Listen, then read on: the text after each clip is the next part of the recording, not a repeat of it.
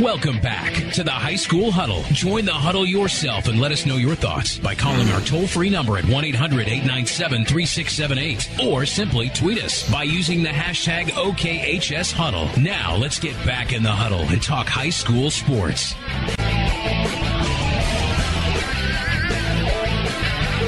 Segment 2 of the High School Huddle here on Wednesday night, taking you up to the top of the hour, getting set for our Week 6 of the high school football season. Halfway done, Phil. That's crazy. Halfway done with the regular season.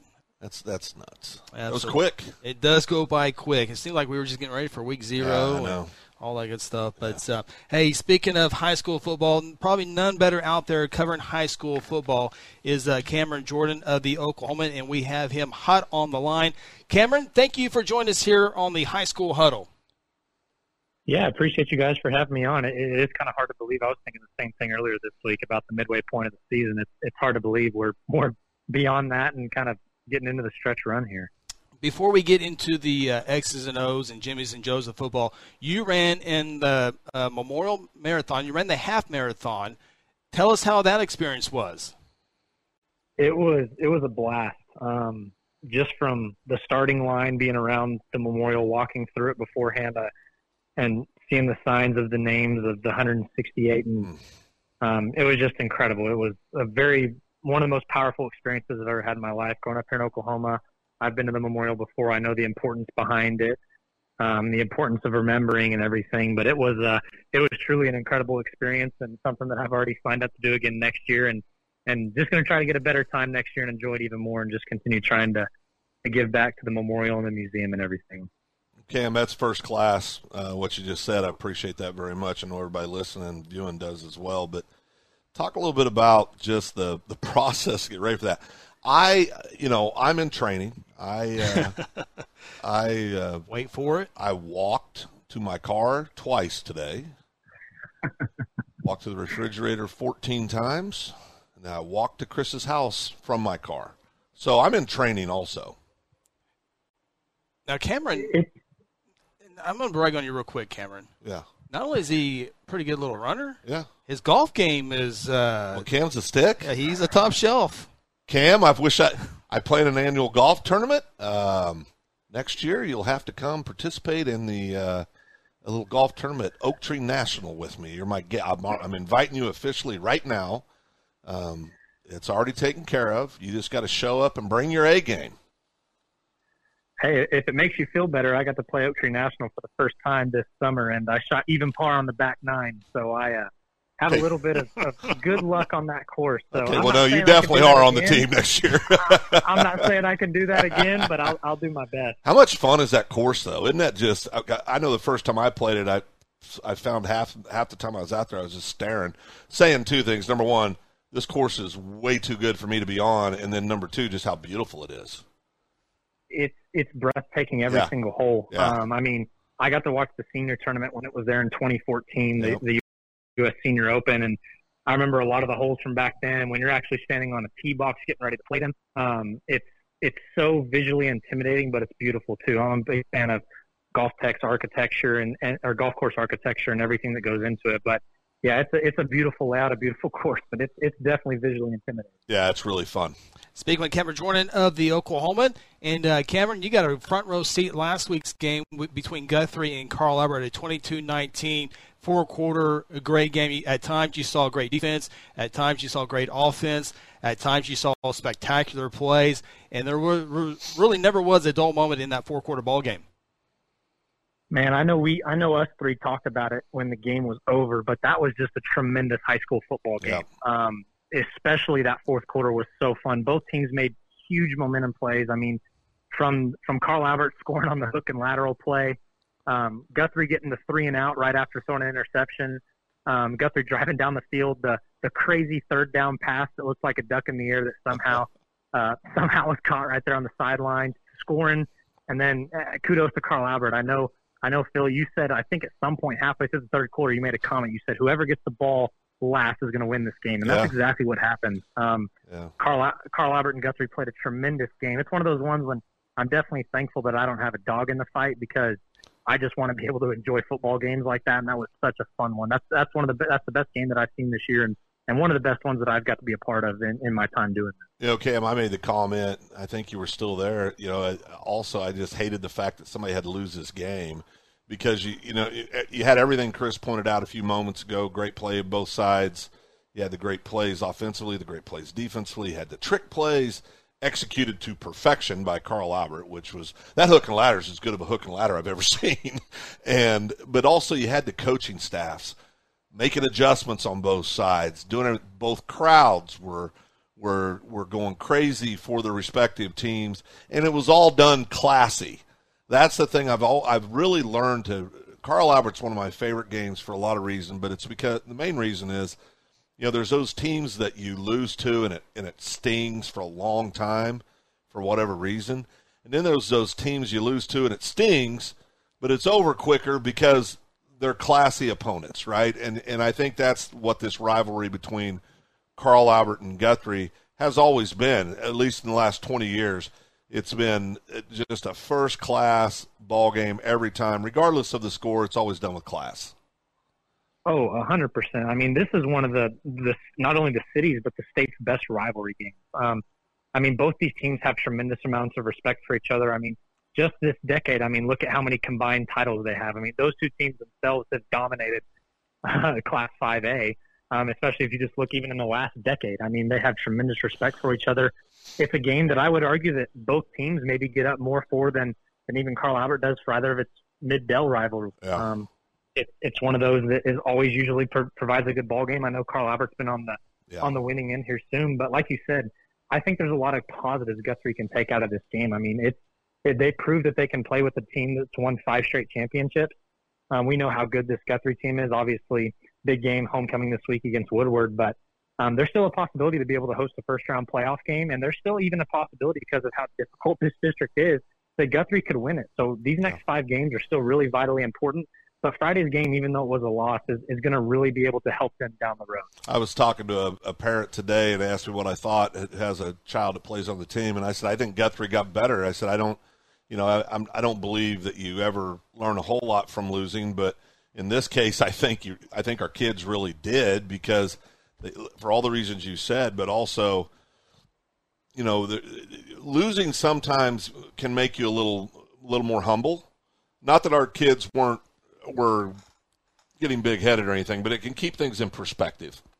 Maybe that's a better way of putting it. But, yeah, and Guthrie's my number 6 team. I had them 4 in 5A. They're 6 this week for me. I think there's about 8 clubs in 5A that are right there together, and it'll be fun to see how it all washes out. Yeah, Carl Albert will have to rebound quickly as they got McGinnis this week, and we'll talk about that matchup. But we'll probably talk about McGinnis with Cameron here in a sec with Mr. Michael Taffy. But, Cameron, I want to jump into 6A2 football real quick. And a team I keep getting more intrigued. I like watching 6A2 football. Yep. I'm getting more and more intrigued with the Del City Eagles. Yeah, and there's good reason to be intrigued with them. We did our midseason kind of report card, midseason awards this week, and the team we did who's been the state's most surprising team, and to me it's a no-brainer. It's Del City. I knew that Del City was going to be good. They have star recruits on all throughout that roster, and it starts up on the defensive line with their sophomore David Stone, sophomore, 15 years old, but he's 6'6", 290 up front. I mean, just an absolute. I mean, it's laughable when you say that. You don't think of a 15-year-old kid who's that big, but he's been one of the state's best defensive linemen this year, and is a big reason why that defense has been so strong. But it's the offense that Del City has really excelled at. Big upset win against Stillwater last week. Stillwater had won 21 straight district games and loses to Del City 30-7. It really wasn't close. It was just a complete dominating performance from Del City. But the running game is why they do it. Their quarterback, Virgil Yates, has been outstanding. Doesn't throw the ball a lot, but when he does, he always makes great passes. Ethan Lawrence is their main running back. He always makes smart decisions with the ball. He's electric with his speed. If he can get to the edge, he's probably going to beat you. And then Jason Smith is kind of like a fullback / tight end hybrid, but he gets a bunch of carries every game too. And he's a big guy that not a lot of people, even in 6A2, are able to tackle easy. So when you kind of have that 3-headed monster like Del City, and it's been clicking. I mean, even in their one loss this year, they ran for 360 yards against Booker T. Washington. So, I mean, they're just dominating on the ground. Really big game against Midwest City on Friday, and it's one that if Del City wins, they're in the driver's seat to really possibly go 9-1 win the district and head into the playoffs with a bunch of momentum. Yeah, and I think Dell's, for all the reasons you just said, they're so athletic. I think they're fleshing out to be one of those clubs that could push what I think we all would agree is the best team in 6A2 in Bixby. Of course, Choctaw's got something to say about all that. We'll find out more about that this week when those two hook up. But boy, Dell City is so athletic, like you said, and just a lot of things going in the right direction for the Dell City right now. Cameron, I want to jump up to real quick in Class 4A football. Can anybody score on Tuttle this year when it matters? Well, I'll go ahead and eat crow right here. I picked Cushing to win that game in week 4. Cushing was my state title pick. Cushing has one of the best offenses in the state and scored 7 points against Tuttle. I don't know. I think that was a pretty big statement by Tuttle to go on the road and win that game early in district play, and I'm sure Cushing is going to be around at the end of the year. I still think that they're one of the top teams in 4A, but Tuttle's defense is legit. Brad Ballard has done an excellent job at Tuttle for many years now. Obviously has won a state championship there. But this team is right there with that state championship team. I don't know who's going to be able to score on them. Obviously Hara comes in there at 4-1 this week with a lot of momentum, but I think that Tuttle has a pretty, I don't want to say easy schedule the rest of the way, but Tuttle should be able to win every game the rest of the way and head into the playoffs undefeated. Well, Cam, I had Cushing winning that game as well, so I got that wrong also, but I think there's probably quite a few people that did. But Tuttle, like you said, their defense is just so dominant. I mean, they're just absolutely dominant. They'd be shutting out a lot of 5A schools, no doubt about it. Hey, Cameron, got a question on individual play now. Some of the individual players. Gentry Williams will be announcing October 18th. Do you have a feel either way? He's the standout for Booker T. Washington. Have you heard anything where he might be leaning toward? I have not heard anything. This is actually something that I got this question a little bit earlier today from somebody as well. I've done a little bit of research into it, and I know a couple of recruiting experts actually think that he's leaning towards OU, which would be a huge win for the Sooners. Because he kind of is projecting out to be a defensive back. And, when you think back to Dax Hill and Josh Proctor, those are a couple of the last defensive backs from the Tulsa area, those 5-star guys who've gotten out of state. So if OU is able to win this recruiting battle, obviously he's choosing between Southern California, Missouri, and Florida along with OU.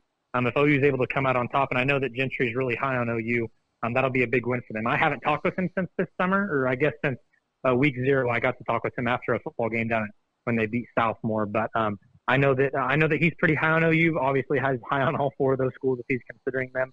But I know that a couple of the national recruiting guys and a couple of the local recruiting guys think that OU has a really good shot at landing him. It'll be interesting to watch again that announcement on October 18th. Speaking with Cameron Jordan, of the Oklahoma, does a great job of covering high school sports. And if all the lead, I call you the lead sports, right? I don't know if that's the right term, but in my mind, you're the lead prep writer for the Oklahoman. And Cameron does such a good job. And we've had people like Ryan Aber and Scott have moved up.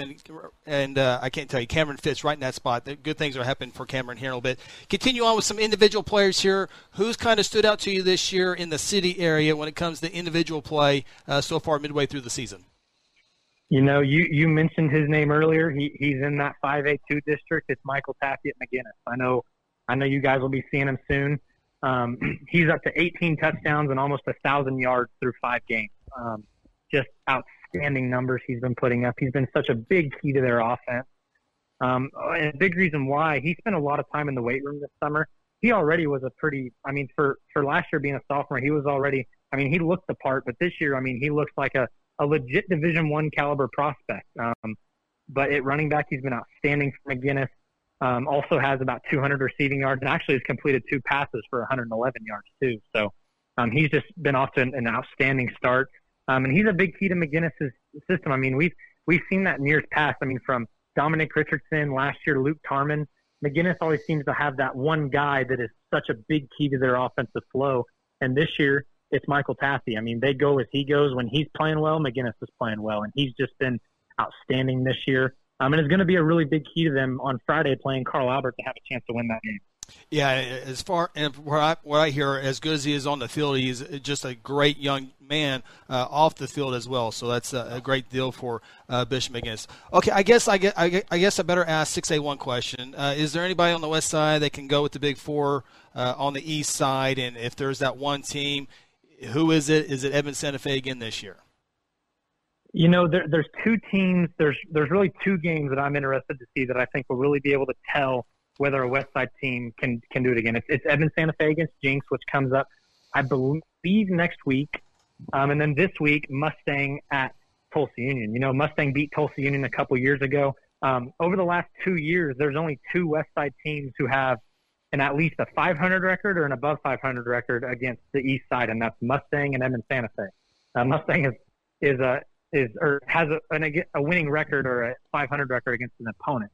Mustang obviously is 1-1 against Union.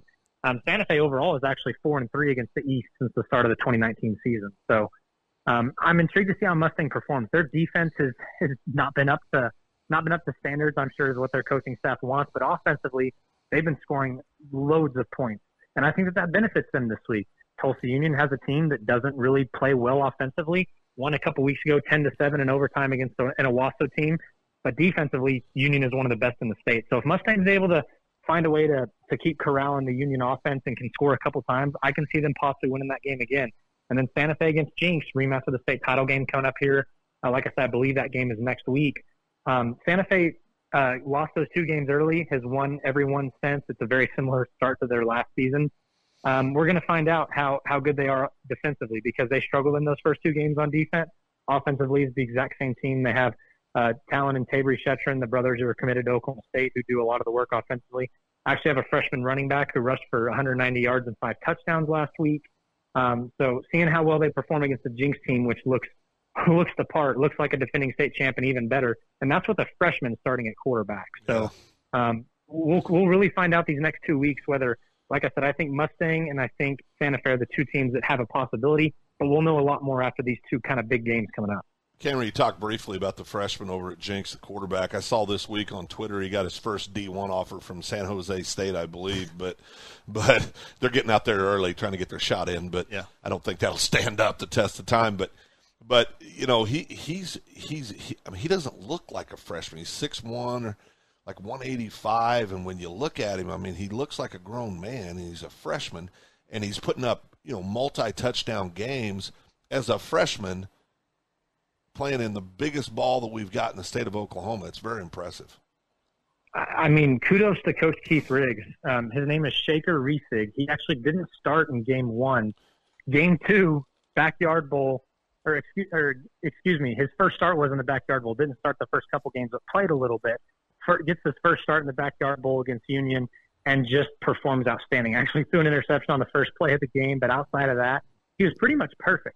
For a freshman in that game, to do that on that stage is just outstanding. And like you said, has that one D1 offer, that list is only going to go up because if you're playing quarterback at Jinx as a freshman and you're already getting Division I offers with that size, I mean, it's only how much he can grow. I mean, it's seemingly the sky's the limit with how young he is. So I'm really intrigued to see kind of how his progression and everything grows these next few years. But really seems like a great choice from the coaching staff there. I'm sure it's not easy at a place like Jinx to throw a freshman out there, but it's proven him well so far. He's got a great first name, and they'll take you a long way, too, with Shaker. Okay, Cameron, final question. Got to talk Class A football real quick. Cashion Wildcats won more games than anybody ever last year. Can they repeat this year? Class A looks tough on the top 4 or 5 teams in that class. Yeah, I think they can, and it goes to their offense. Defensively, not as stout this year. Lost a couple of really important pieces with Caden Harrell and Brexton Green, who obviously contributed on offense as well, but those two defensively were outstanding. Cashion isn't quite as stout as they were on defense this year, but offensively, they're arguably better than they were last year, which is hard to believe. Ben Harmon, their senior quarterback, 28 touchdowns, 2,100 passing yards through his first 6 games.